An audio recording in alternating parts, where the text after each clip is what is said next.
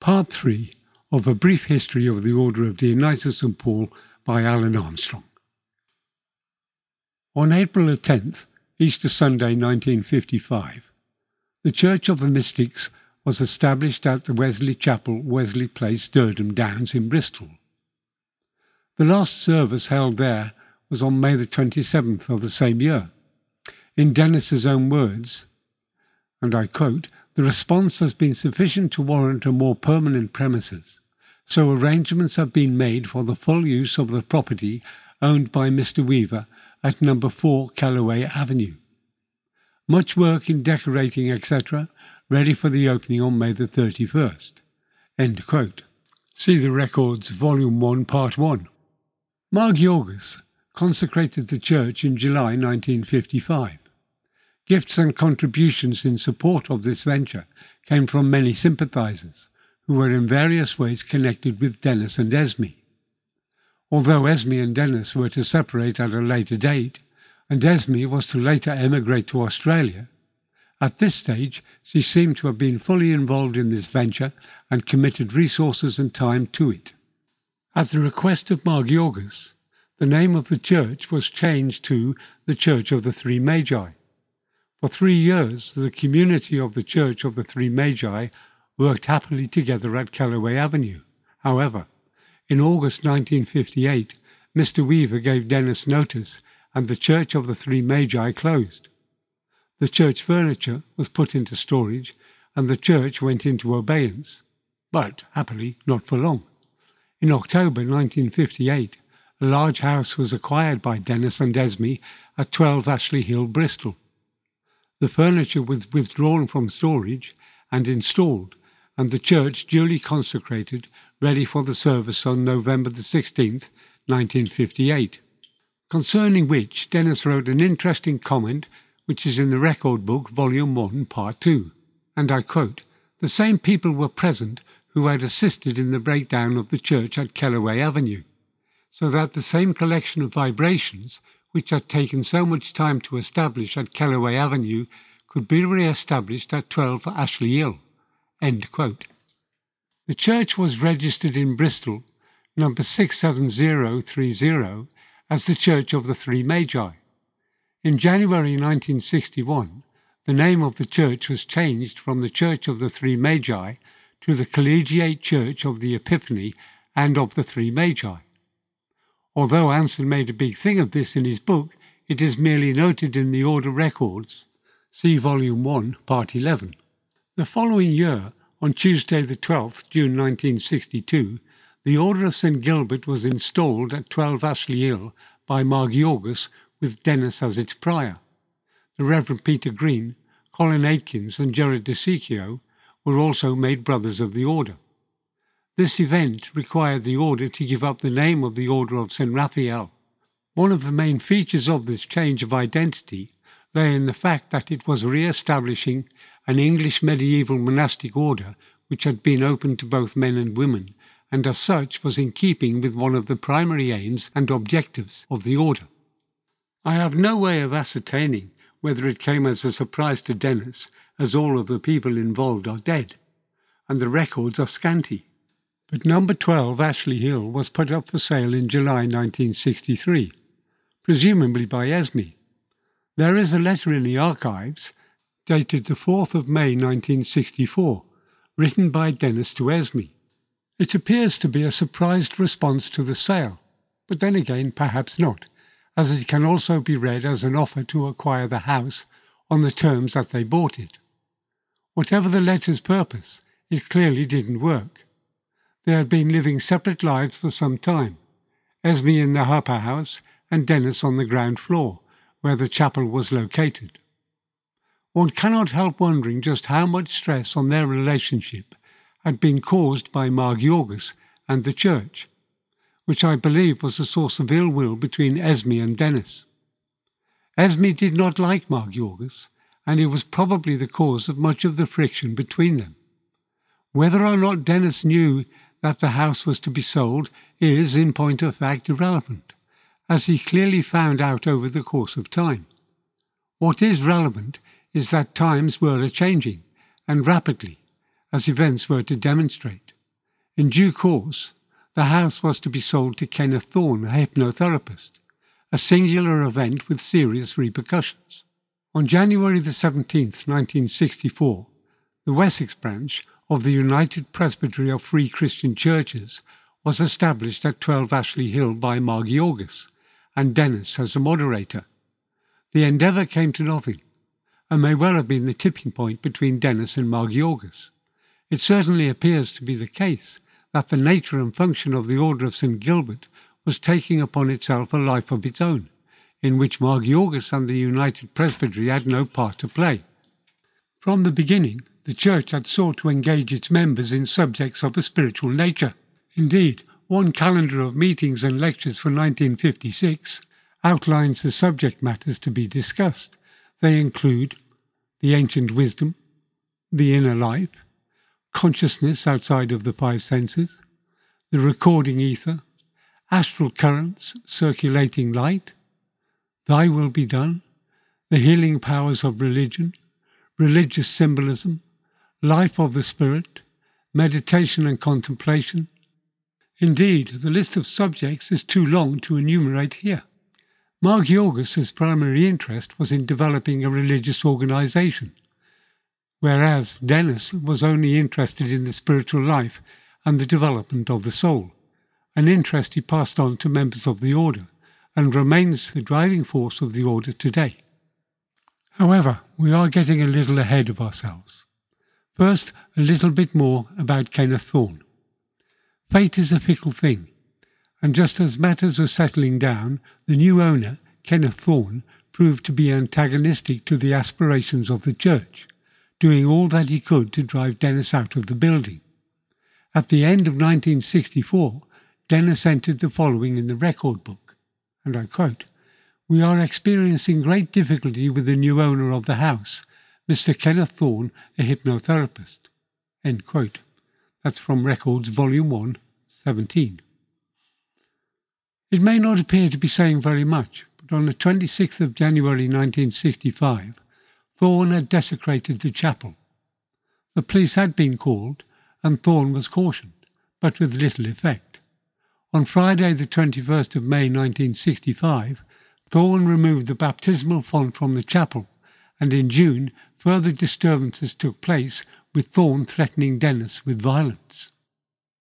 Thus it was that from the beginning of 1965, Dennis and Morris had been preoccupied with finding new premises, and in July of that year, 2 cottages owned by British Railways were viewed and terms negotiated with estate agents at Wootton-under-Edge, who acted on behalf of British Railways. A price of £200 was agreed for the 2 cottages, and 2 acres of land situated at Pilning, Severn Beach, near Bristol. The price was low because there were closure orders on the cottages. This did not deter the prospective buyers, and on acquiring the site from British Railways, everyone got stuck in to make them fit for purpose. In due course, the closure order was lifted, and on March the 18th, 1966, the church moved to Pilning.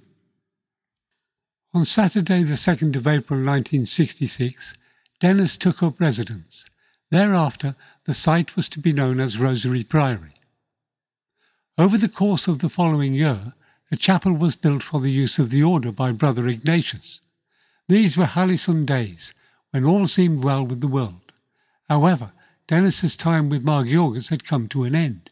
His attempt to influence him over the years had come to nothing, which in 1966 eventually led them to go their different ways. In 1967, subsequent to their parting company, Margie August dissolved the Order of St. Gilbert and released the brothers from its jurisdiction. Nevertheless, the order continued to function as the Order of St. Gilbert until 1982. Whether he knew it or not, Margie August had failed in its primary ambitions. Yet, in spite of his failure, much was learned from his experience. The centralised and corporate structure of the church at large was, and still is, a major problem on all sorts of levels. From Margie August's perspective, emulating the established church was an error. He was emulating a model that was already in decline. Indeed, after 1945, history was unfolding a different pattern in which small is beautiful. The future lay in paying attention to its unfolding structure. The truth is that small survives because it can be supported effectively and in the long term by small numbers of people.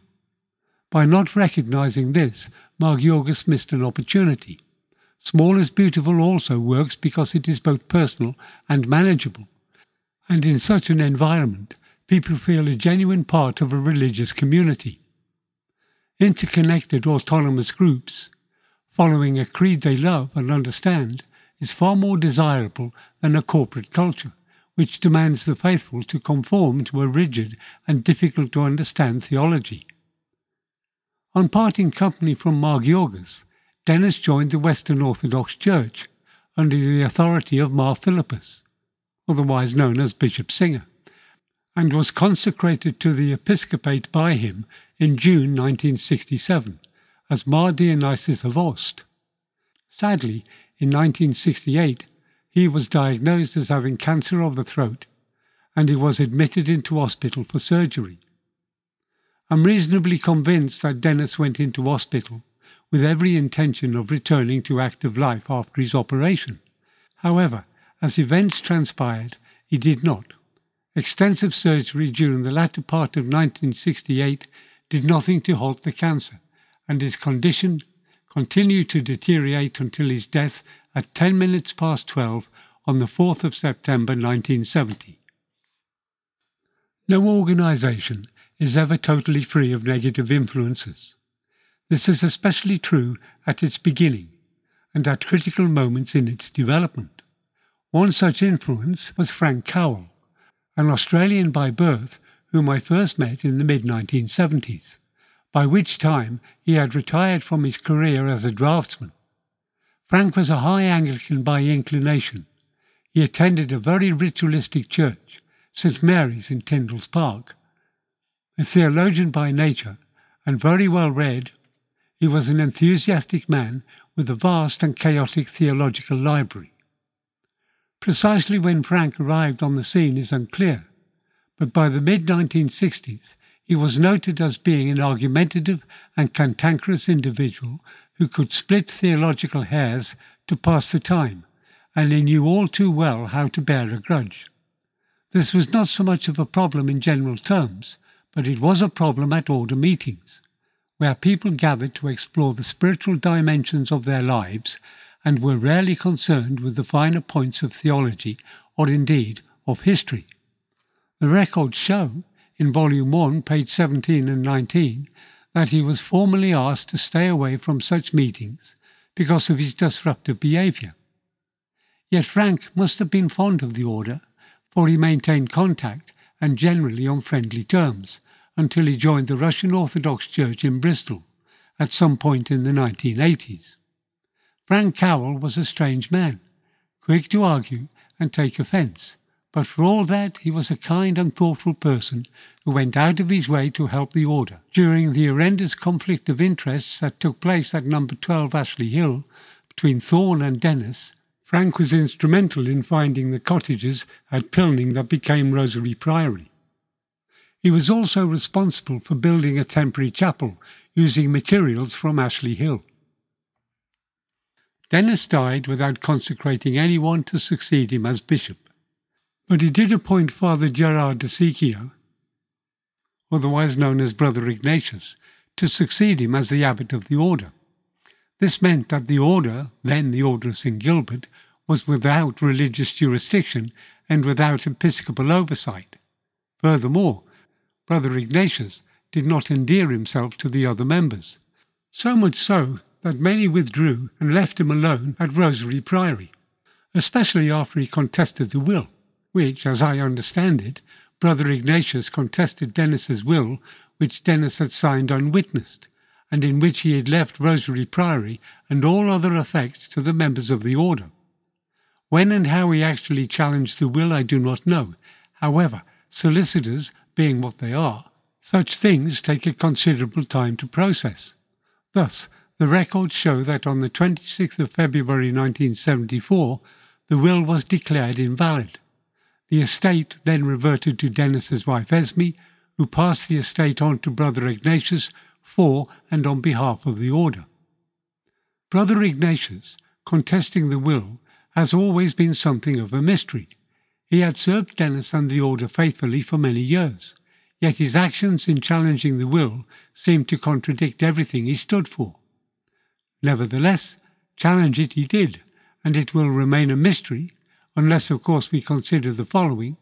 In 1970, following Denis's death, the order surrendered any claim to ownership of the priory to Brother Ignatius. Perhaps this fact lay at the heart of the matter. He felt obligated to do so. As mentioned earlier, fate is a fickle old thing. In the early 1980s, Rosary Priory was compulsory purchased by the local council and became the site of the English side of the second bridge into Wales. The last I saw of it, the derelict Rosary Priory sat directly under the ascending ramp of that bridge. It was left to Father Maurice Saville to continue the development of the order. Through 1969 and 70, it became increasingly clear that Denis was going to die. At the time, the number of members had been relatively consistent, approximately a dozen or so.